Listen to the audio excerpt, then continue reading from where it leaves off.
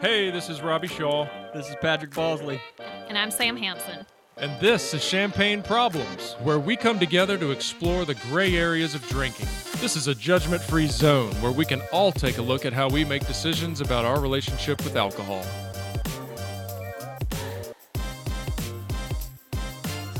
Hello, everybody. We are back in the studio today. This episode is called This One's for the Girls. We're going to focus in on the differences between the male and the female relationship with alcohol. We have already covered the male relationship, so today we're going to dive into the female relationship. We're going to cover cultural influences, societal influences and expectations inside the household, as well as biological differences, how our brains and bodies react to alcohol differently. Today, we have got a very special guest in the studio. This is an old friend of mine. She is a physician here in town. She is an anesthesiologist with a specialty in pediatrics. She also lives in a household where her spouse is in recovery. So I feel like she's got a lot to bring to the table, and we are really excited to have... Oh, you know what? She's also my wife, and her name is Dr. Ashley McDonald. Hi, Ashley. Hi, Robbie. Welcome to the studio. Thanks for having me. You're very welcome. We're very happy to have you in here. You and I, obviously, man, we're entrenched in this topic. We talk about it all the time. I also forgot to mention that Ashley is a moderate drinker. She has never really had any, addiction issues, dependence issues, so she would fall into that category of a gray area drinker, one who is very controlled. So I guess first and foremost, I'd love to just kind of talk about some of the things you and I talk about on the regular. And, what is it like living in a household with someone in recovery? Well, I think that I probably think about it more than a typical person would, in the fact that I think about every time I take a drink and how it's affecting me, how it's affecting you, and what our daughter sees. And so I know that had I not married you, I probably would have been a heavier drinker. Yeah, and vice versa. I don't drink typically when it's just us in the house. If it's just me by myself, I'll have a glass of wine when we're at dinner because it's a special occasion for me going out, and of course when I'm with friends. But had I not married you, I think I probably would have had a glass of wine more often than I do now. And I'm grateful for the fact that I pay attention to it, maybe too much attention to it. In reality, I don't think I do. Yeah. I'm aware of the health consequences with alcohol and what it means to be raising a daughter with and without alcohol, and leading by example, as we talk about all the time. Yeah, I know. And it's, on the other side, it's I have to be very cognizant of how enforcing I am of how I think about alcohol. And I know, you and I have obviously had these discussions, but for our listeners, it's, I can't put too much pressure on you just because of my past experiences, and there's that whole conflict, and I would never want to make you feel guilty based on having a glass of wine every now and then, even though sometimes I'm like, oh, all alcohol's bad. But I've learned to step back on that as well, and as I should. Well, and it's good for me in terms of, there was a time when I felt judged. And I think that when you stepped back, the more I started reflecting. And so it's been a yin and a yang, sort of figuring it out, what works best for us and our family. And for you, in terms of, I don't ever want to make you uncomfortable with my drinking, but I'd still enjoy a glass of wine here and there. Right. No, I know. It's interesting when we talk about the effectiveness of these discussions, because like you just said, once I stepped back, then you were able to kind of take a look, because there's no pressure. There's no somebody breathing down your neck. There's no, because that guilt. There's no guilt. There's no shame. Exactly. And any normal person's going to react to those types of influences with defensiveness. I mean, Absolutely. That is just the automatic kind of thing we do as humans. And now with this podcast, which is the whole idea of this, is to not come from a place of guilt and shame, and really just opening up the conversation, which is what you and I do, almost daily. Absolutely. Especially since the podcast started. I come home and talk too much about it. But well, Well, and we've been on this wellness path now. My mother, as you know, passed a little over a year ago. And since that happened, I've changed a lot of things in my life, including my diet, how much I exercise.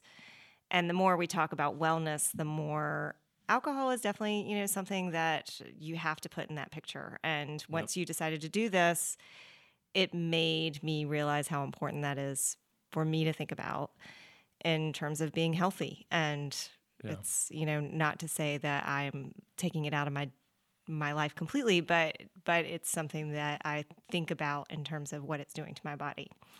Well, and that's the goal. I mean, that's when we sit around and really try to figure out, how can we educate better?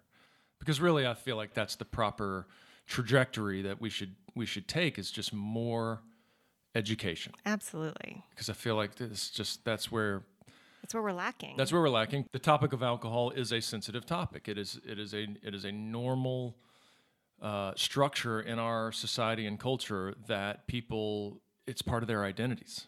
And to talk about it in a way that might go against the grain is not always welcome. Yeah, totally.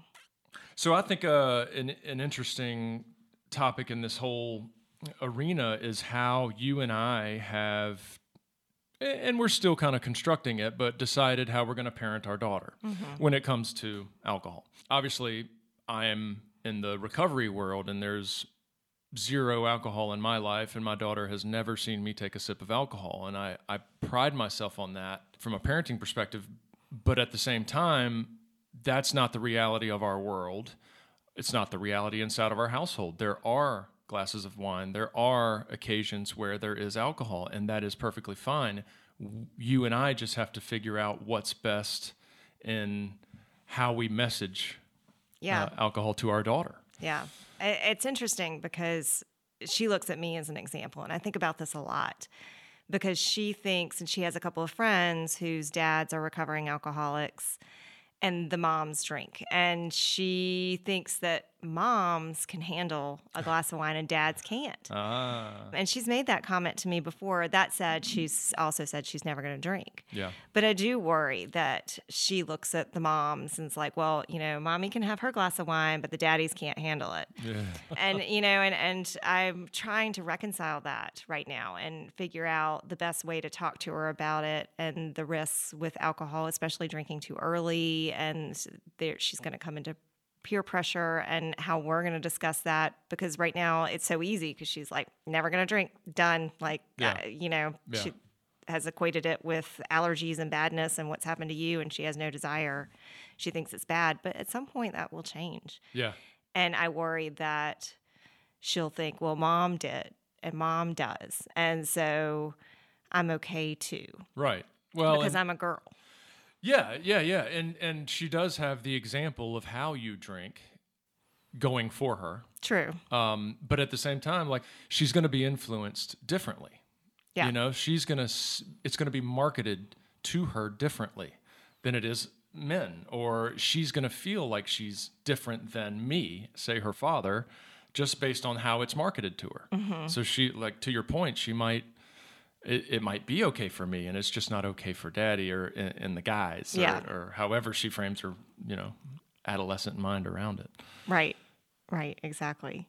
So, like you said, it's a work in progress. It's a figuring out. I do think that you and I are both really good at talking about it. We don't hide it. No, we don't hide anything, and maybe to our detriment. But I shouldn't have told her that story the other night. There's a lot of stories you shouldn't tell her. Well, but we do talk about everything in front of her, and it's a conversation that she's always in.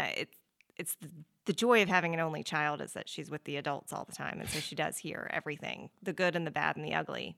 So we'll just continue having the conversations.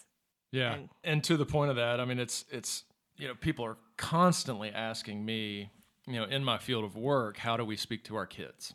And obviously, I don't have the solution. I just have what I think is right. It boils down to the same strategy as it does in lots of other areas in parenting: is do as I say, not as I do, rarely works. Right.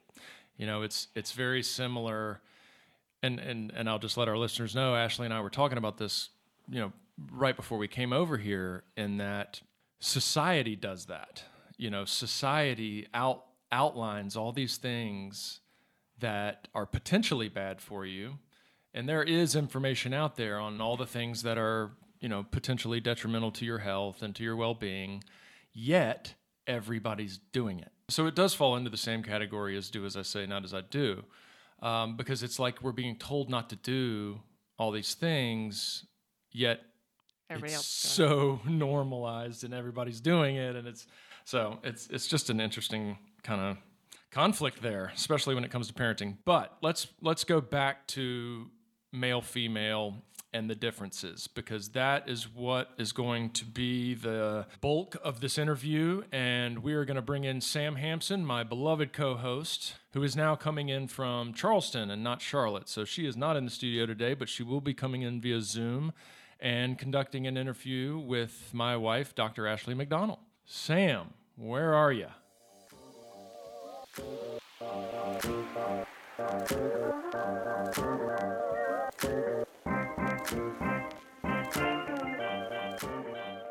Hey, I'm here. Hey, Sam. Thanks for being here today from sunny Charleston. I assume it's sunny. It's beautiful. Of course it is. Congrats on your move. Thank you. I've already let our listeners know who you will be talking to, my wonderful wife sitting across from me. So I appreciate you two doing this interview in the category of females and females' relationships with alcohol. I think I'm probably going to take a step back and allow you all to dig into this stuff. As much expertise as I've got, I think I'll leave it to you two delightful women. Thank you. Thanks. It's super exciting to have you. I don't have so much respect. Anyone who can put up with Robbie, it's just that's an unreal undertaking right there. Medical school was nothing compared to what I've had to deal with over the years. Well, I'm really excited about this episode in particular. I feel like I've referenced it several times, even in some of our other episodes, of just saying, "Oh, I can't wait to get to this." And there's so much that it feels like we can dig into when we talk about women's specific issues around alcohol. I agree. And I think the biggest thing is, just starting to have the conversations about what information we've never talked about and why we don't share it and what's so taboo about sharing it, when it all seems to be really kind of heavy medical and heavy physical impact, and the things that would seem to matter so much when you go into a doctor's office or when you talk to your girlfriends. Absolutely. Amongst the other things that you talk about in those two arenas, the fact that alcohol isn't one of them is so crazy. And I'm just going to jump right in because I'm so pumped to get into this topic, and just kind of broadly, what are some of the unique impacts of alcohol on women that you see either professionally or personally? That's an interesting question. I'm an anesthesiologist, so I don't deal with patients so much in terms of their relationship with alcohol in a patient context that often. I would say there are lots of comments made when we put a patient to sleep that's male or female, where we will notice that it takes them a lot to get them to sleep. We're like, oh, they must be heavy drinkers. But, but we never really ask them if they are. I think, the more research I do on alcohol's relationship to women and the relationship from a medical standpoint, is the risk of certain health problems that are associated with alcohol and women, in terms of we're smaller, we have less body mass, we have less body water, and so it affects us more quickly. It's harder for us to metabolize it, and so we are more likely to have health problems from a lot less alcohol. The health problems that are related are, breast cancer, digestive issues. I mean, the list goes on and on and on. And then from a society standpoint, like you talked about, I think it is so taboo now to judge alcohol, I guess, and in terms of when you're that, and you probably know just as well as I do, when you decide not to drink for a night. Like a lot of times I'll get together with my friends and I don't drink because I have to work. I get up at 4:30 in the morning to work, and so I know that 2 glasses of wine and 4:30 in the morning are just not good for me. And I always feel like I have to come in and be like, oh, this is the reason I'm not drinking. Like, this is Right. it. Like, and they're like, oh, okay. Like, you're okay then. And it's not that they really think that, but that's the way I feel because Yeah. that's what we do. We get together and we gab and tell stories and relate to each other with a glass of wine. Yeah. And then making that decision about, is it worth it for me though? And does it work for my life? Because my life looks like waking up at 4:30 and Exactly. this is not going to help that. Right. And, from my standpoint, I know that I'm not a good doctor if I am tired the next day and I Sure. deal with NICU babies. And the last thing I want to do is not be my best self. So it's an easy decision for me to not drink the night before when I have that choice. Mhm. But it's not always easy for anyone else because most people don't have to deal with what I have to deal with in the mornings. And even coming up with something that you feel like is a valid reason, like it's so interesting even to hear you say you've got the most valid reason, right? And then even still saying it and kind of hoping that that's taken as like, oh, okay, we'll back off. Like Right. that's definitely a good enough reason. And, I was talking to a client this morning about just there are always unlimited amount of reasons to drink, Yes. right? Like we can find pretty much any excuse, any event, any emotion, any change in wind to find a reason to drink. But actually finding a reason not to drink or living an alcohol free kind of journey for what is the big question, right? And like figuring out how do we conjure more of that of like for why, Right. for what am I not drinking rather than what am I drinking for, what am I drinking around or about. And that's a lot tougher for us to come up with because it doesn't feel as immediate, but it always takes me back to this idea of I think it would feel more immediate if more people knew the information that we know about alcohol. That's the really tricky place of being uniquely informed about all of these health risks and all of the impact that it's actually having is then you kind of feel like this is important information that people should know, and yet it feels super taboo to bring up, or it feels Absolutely. like I'm going to have to approach this from a really careful place. So when I started doing the research on this, Holly Whitaker's book, Quit Like a Woman, was recommended to me. And that book has just been amazing for me in terms of her reflections and talking about its effect and alcohol's relationship with women. I'm sure you've read it or know about it. I definitely had a lot of experience with it. I think the amount that it gets brought up in session with my clients when we're talking about alcohol use and the amount that women tend to talk about it when they have read it, they're like desperate to share, right? It's this uniquely informed kind of place to be. I know these things. I've started to read about these things. And I would say for anyone who is on this journey, starting this journey, willing to take a look at this journey, I think it's a phenomenal place to start. It's got some really great questions to kind of ask yourself, really easy, absorbable takeaways, and also some real life, hey, this isn't always going to look perfect and sunshine and rainbows. Just give it a stab, see what happens. Well, I think especially during these times, I mean, anxiety is at an all-time high. You have women who have been sending their kids off to school now that are working from home with kids from home that they are being told, drink more wine. There's not enough wine, I mean, and these are Right. all things that are on social media and they're jokes and it's cute and it's funny. However, they don't realize how, you drink a couple of glasses of wine, you're actually going to have more anxiety. It's going to actually escalate things and make things worse if you continue to do it to an unhealthy amount. And, do we know the exact number to what's unhealthy? Maybe not, but we know that if you're drinking daily, that it can lead to problems. And this time of stress and anxiety I'm scared of the toll it might take on women in particular. It is, we're seeing a lot more of it, and it's a lot harder to address when it becomes a bigger monster. And I think some of that is just the prevention piece of us not getting some of this information out there quick enough to everyone. It's like all of this information is reserved for folks who have already experienced the physical Yes. impacts, and now we're having to reverse them. Right. And like you said, it's this delicate balance of getting that information out there. I mean, you and I talked about this before, but I am trained how to talk about smoking cessation. I talk about it Right. every single day with patients. And they expect it. They're ready to hear it. They will either, give me the finger or maybe listen to me. Who knows? But the only time I talk to them about alcohol cessation, and it's not even really cessation, but it's the people that already have liver damage that are coming in for a procedure because of what the alcohol has done to their bodies. That's the only time I bring it up. Rarely do I talk to someone that just tells me they're a social drinker. I just nod my head and move on. Right. Because we're just not trained. Even as a medical professional, I'm not trained on how to talk about this stuff because it is so taboo.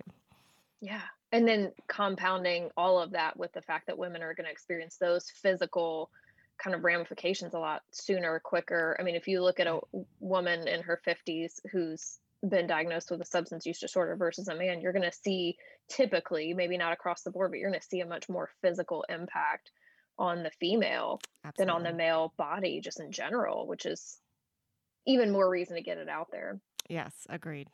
What do you think, kind of talking about the dance around this topic, what do you think makes alcohol such a unique topic that it's either reserved or taboo or has to even be tiptoed around, unlike maybe some of the other things? Like my girlfriends, there's nothing that's off topic, there's nothing that's too taboo to talk about, and still alcohol is somewhere else. Right.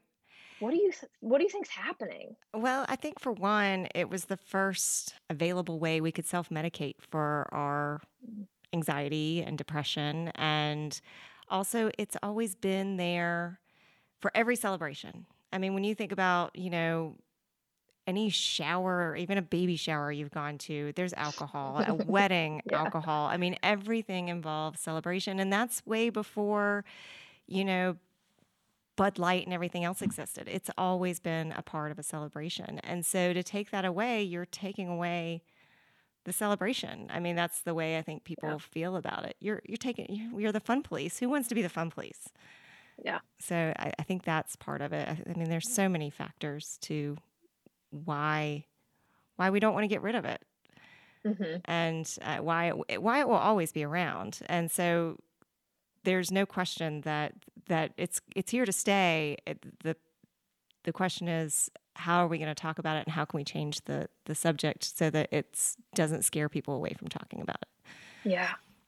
Some of the really in-depth kind of scientific stuff is what really gets me, and I always reflect on some of the information that I read and go back to, how come me and the girls don't talk about this? How come me and my mom don't talk about this? And some of the things that come to mind specifically for me, and I'd love to just, whichever one jumps out at you that you want to dive into, let's do it, because things like birth control, fertility, what alcohol impact is like around the time of your menstrual cycle, menopause, just female hormones in general, and that kind of interaction with alcohol. What is happening with the amount of information that we know there, and what do you feel like is really not being uncovered or talked about or dug into around some of the hormonal stuff with women? Since I'm not in reproductive health, I don't know how much they talk about a lot of these things. I know we always talk about fetal alcohol syndrome, and we tell women not to drink when pregnant. If you're dealing with infertility, I honestly can't say what infertility doctors tell their patients. There is no question that your ovulation will change if you're a moderate to heavy drinker. And so there have been not a lot of studies. And that's another thing. There's just a paucity of studies on this stuff because we're clearly not going to give teenagers alcohol and study their effects on puberty. So really the only models that you have to look at are rat models. And though you can compare those to humans, and we do all the time, I think that it's always easy to say, well, there's just not enough studies to really tell us. I'm sure you just like diet and exercise is brought up. It is brought up. Is it brought up as you absolutely should not drink? Probably not. It would probably be brought up more like, limit your alcohol to however many drinks a day. I mean, my dad was an OBGYN, and both my parents drank every night, except for when my dad was on call. And he always tells the stories about back in his day when women would go into preterm labor, they would feed them alcohol. And he always laughs and tells the story about my mom going into preterm labor with me at Disney. And so he bought her a 6-pack of beer and fed it to her. And, I mean, that's just like where, here's my dad, who's a physician, who loves to tell this story all the time and give out getting my mom drunk while she was pregnant with me. I'm sure he would die that I'm telling the story right now. But, it was just it was a different time. And then that part has changed. That's just surrounding pregnancy. But I think everything else sort of remains the same. I mean, we will get on a patient about drinking too much, but rarely do we talk about moderate drinking, whether it's fertility, whether it's puberty, whether it's menopause. Like I said, I don't see patients for that, but based on my medical school training and when I did rotate through the clinic, I don't remember really talking about it. It's so strange. I have, just at the age, I guess, where a lot of folks are starting families and or have been trying for years, and just anecdotally, not even professionally, some of the conversations that I hear that they're having with their doctors, with their spouses around what things they're going to adjust in response to infertility, alcohol is never brought up. And it always seems like such a missing piece, and also just seems like not my place to be like, have you thought about not, Right, because nobody wants to think they have a problem. And they're when not you asking ask, for advice. right, they're not asking for advice. And when you tell them, have you thought about not drinking? Like, what, do I have a problem with drinking? I mean, that's going to be the first response. That would be my response. Even Robbie and I have dealt with that. As he's saying like, oh, you had quite a few glasses of wine last night. Like, oh, I can have as many glasses of wine. It's no matter what. There's the judgment of I'm allowed to have it. I'm okay. Don't judge me. And so it's a very touchy private thing. topic. It's like, this is what I do. Like, let me do my thing. But it's so interesting when you start to open up that door that actually a lot of folks struggle with the same thing. I remember recognizing after a couple of years of not consuming alcohol, because I was trying to figure out like where it really didn't fit in my life at the time. It really was not making sense and having some consequences, and it was making me really sick. And I remember kind of the light bulb going off at one point that the only medication that had changed for me in all those years was birth control. And the all the attempts of like finding the right birth control, which we're told we just have to do, we have to go through like 5 or 6 of them 3 months at a time to figure out which one works well for us. And the combination of alcohol, and not high amounts of alcohol, but just alcohol, any amount, plus my birth control, made me violently ill. And when I started sharing that of like, hey, have you ever thought about, maybe you get really sick because of the medication you're on and the interaction between alcohol and your medication. And suddenly there were lots of girls in my circle that were like, oh, well, the only medication I take is birth control. And I'm like, right. But have you considered that might be the medication it's interacting poorly with? It turns out there's a lot of commonality there, and there's a lot of conversation that just belongs around it so that we don't feel so lonely and crazy and weird about some of it. So I'm curious, was it a physician that figured out that combination, or was it you? It was me. I don't think it ever got brought up because in a doctor's office never at any point. heard Stop taking it. Yeah. It was like, it just makes me sick. I'm going to stop taking it. I don't feel like myself. I can't. And it wasn't until about a year after I had, I hadn't drank in 2 years, and it had been about a year of being off of birth control before I then consumed any amount of alcohol again. And I was like, oh my God, I didn't get violently ill. And the only thing that had changed during that time, and during the time frame of watching when it started and ended, was birth control. And so just having those conversations and remembering kind of vulnerably sharing with one of our friends, like, hey, this might be weird, but I don't really like going out during that time of my month because I feel like I get way more intoxicated way faster. Like, I can have one glass of wine and feel really hot and feel drunk from one glass of wine. And it's like, oh my God, me too. Yeah. Like, I've never heard anyone else say that. And then turns out everyone at the table is like, oh yeah, I don't drink on my period, or oh yeah, I love drinking on my period. Right. And then, the conversation around like, it makes my cramps way worse.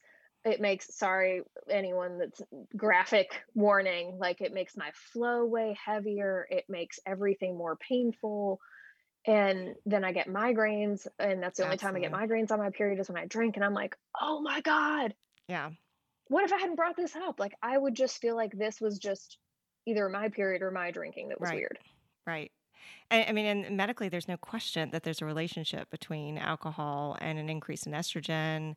And you think about dehydration and how that's going to affect your body and how that's going Yeah. to change your periods and increase risk, increase in bloating, increase in headaches. Your headaches are going to get worse. I mean, all those things are directly correlated. But you're right, we don't talk about it unless you're hopefully with a group of women that's happy to talk about it.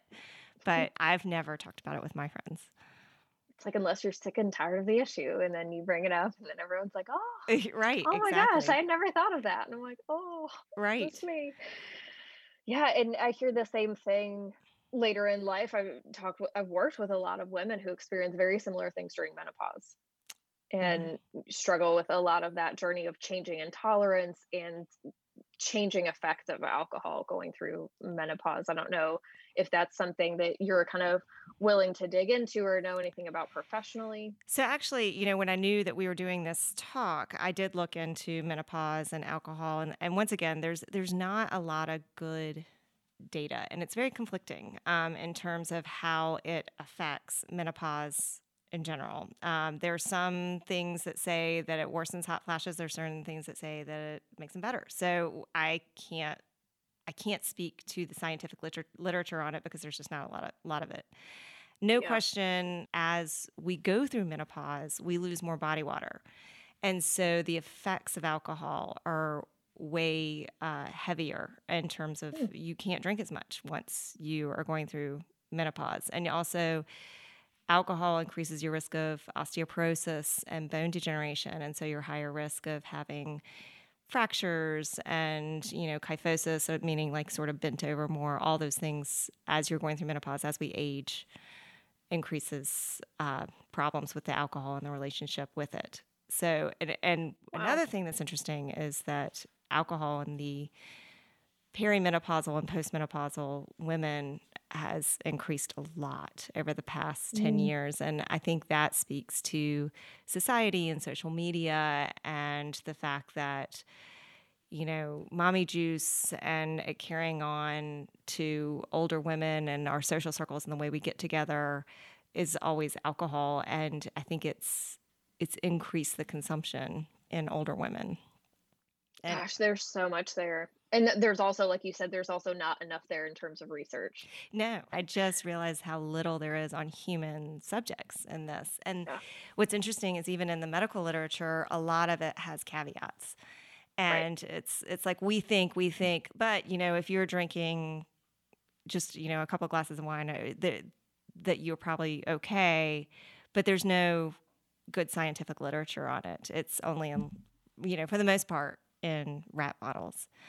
Though the Lancet did come out with something, which the Lancet is, I think, a very prestigious journal in 2018, really looking at alcohol more in depth and looking at retrospective studies and how much alcohol consumption does lead to increase in mortality, the relationship to cancers, and that it really refuted this idea that one glass of wine is healthy from a cardiovascular risk standpoint. So I do think that the literature is probably coming. Mm. It's just a hard thing to study, and a lot of people don't want to study it. I mean, people don't want to hear it. Sure. There are some really concrete things that we do know about the interaction between alcohol and our physical bodies or disease process. And you had mentioned cancer prior. Can you speak a little bit just of some of the dots that you've connected in terms of knowing kind of this is a neurotoxin carcinogen and the link with cancer? Yeah, I think that alcohol is related to 6% of all cancers and 4% of mortality from cancers. Breast cancer being a huge one, and Wow. the relationship of alcohol and an increase in estrogen is probably one of the most important modifiable risk factors that you can change if you have, I mean, in general, but if you have a risk of breast cancer, you should be thinking about your alcohol intake. I mean, of course, there's no question genetic linkages to breast cancer, and those are probably the most important thing to be looking at. But if you have a history of it, there is a clear link to alcohol and breast cancer.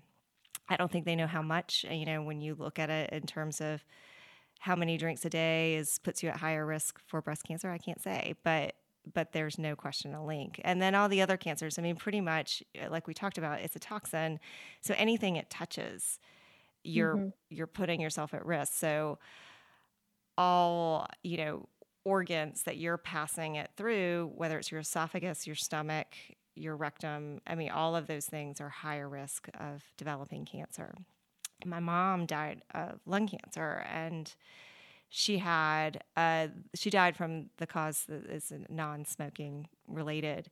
And my mom drank every single night. And I have told Robbie multiple times that there's part of me in the back of my mind that wonders that relationship and whether, if it could have contributed to her having cancer. She died within 6-7 weeks of her diagnosis. And it was just, it was all so sudden. And I have questioned how someone who was pretty healthy could just get so sick so quickly. And is it environmental? I mean, we're always looking at, these things to make us healthy. I started doing intermittent fasting. I cut out sugar. I did everything. And then there's this one piece that I know was always in my mom's life, and that was a beer every single night at 5. She always drank beers. And could that have contributed to it? I mean, I have seen no relationship to lung cancer in particular, but I wonder. Yeah, well, when you use the word like modifiable, this is like one of the things you really do have control over, whether especially if you've got that genetic predisposition. I get to choose whether I include that in my life. I mean, similar to if I've got skin cancer in my family, like I definitely don't go tanning, right? And I'm really good about SPF, and just, gosh, there's such a disconnect. I'm sure, I mean, that had to have you think through some of that and just question, I mean, even your own use, right? And what are some of the questions you've asked yourself about your alcohol use? I mean, it's got to be, I mentioned dealing with Robbie's got to be a whole thing, but also, being someone who's not in recovery in a marriage with someone who is in recovery comes with its own pieces. And I'm curious for you what questions that has raised about your own alcohol use. Yeah, I know.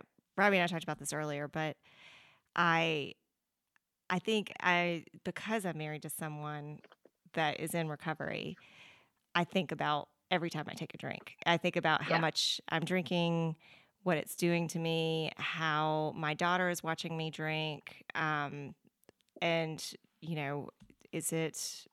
am I going to be affected the next day? And will my husband judge me? And I mean, that sounds horrible, but if I come home and I'm slurry, then he would never say anything, or he probably would, but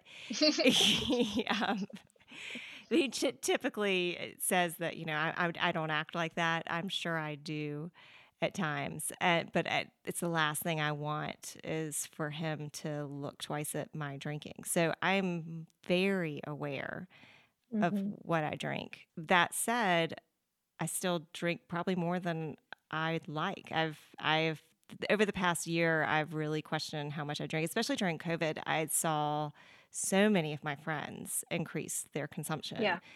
And I kind of went the opposite direction, mainly because I was in this whole mindset of I'm going to be as fit and healthy as ever been in my life. I'm not going to, I have so much to deal with from the stress standpoint of dealing with COVID and everything else. I need to meditate. I need to exercise. And so I really stopped, and I wasn't socializing. So I just kind of quit drinking. Not so much of a decision to quit drinking. If I'm not going out with girlfriends, I really wasn't drinking. Yeah. It does. You get this like microscopic view on your own. And I think that, both a blessing and a curse. But I think once you know the scientific information, once you know the lifestyle of recovery, once you really kind of have that back door to the negative impact that alcohol can have in a lot of different ways, it really has you, well, hopefully, right, question why we put it in our bodies, and why, because I definitely relate on the same level of, I still drink more than I probably would choose to. Like, if you asked me ideally how much I would drink, it would be less than I do. Yeah.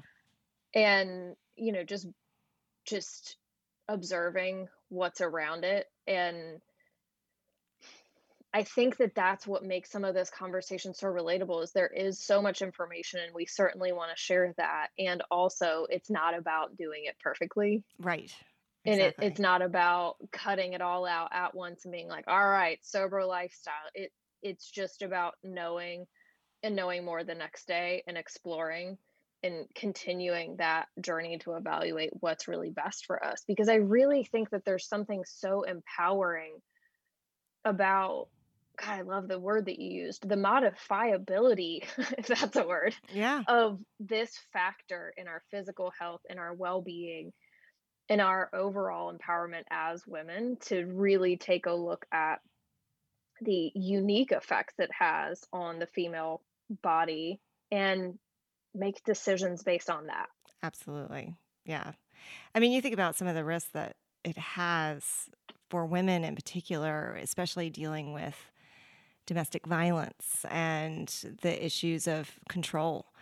And Yeah. I'm a pretty staunch feminist, as my husband will attest to. And that is such a powerful thing for me, is that I don't like to lose control. And for Yeah. women, that's where I think that puts us at the most danger, is it lets us it takes your guard down. And when we talk about, Robbie and I talk about raising our daughter, and that's the most powerful message to me, because even though, alcohol is always complicated, my relationship with alcohol will always be complicated because I think about it so much.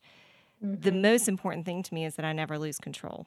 And I Yeah. think I'm lucky in that respect, in the fact that I never wanted to be the girl at a party that had to be carried home. I couldn't imagine anything more embarrassing.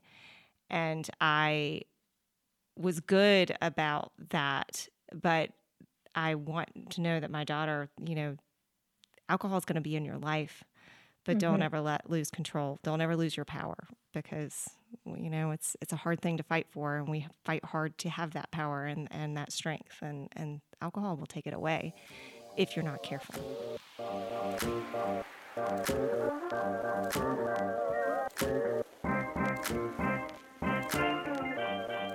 So, one thing I'd like to do for our listeners is have you two come up with just two or three things that are takeaways, things to think about, maybe challenges, things to question in the realm of the female relationship with alcohol. Sure. I mean, clearly I come from the medical standpoint, so I think that there's a lot of things that we don't talk about from the medical side, in the relationship of alcohol to women's bodies, and whether it be worsening your PMS symptoms, to relationship to alcohol, to breast cancer. I think these are things that we should be talking about together as women, because we do talk about things all the time, and perhaps bringing up even to your doctor. I would wonder how often that is ever even brought up. How about you, Sam? What do Yeah. you think? Yeah, the things that come to mind for me, maybe more challenges than they are kind of takeaways. It's having, kind of piggybacking on what you said, Ashley, of just having that space with your girlfriends or with the women in your life. Like, I think about my mom and just being able to talk about these things with her.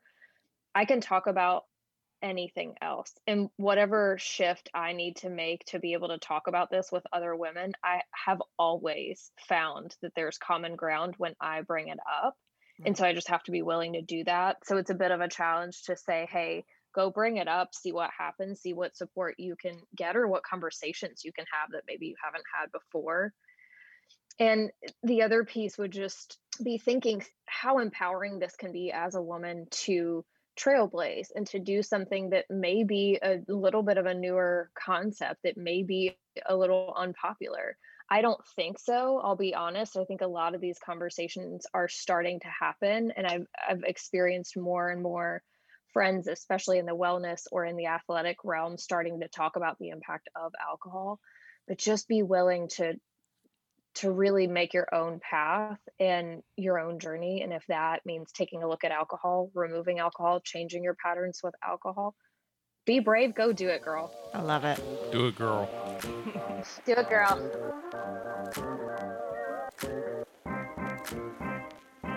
The information and opinions shared on this podcast are solely those of the hosts and guests and not a substitute for medical advice. If you feel like you may need professional help, here are some resources. For the Substance Abuse and Mental Health Services Administration hotline, call 1-800-662-4357 or visit samsa.gov. For listeners in the Charlotte, North Carolina community, visit dilworthcenter.org or call 704-372-6969. Or visit theblanchardinstitute.com or call 704-288-1097.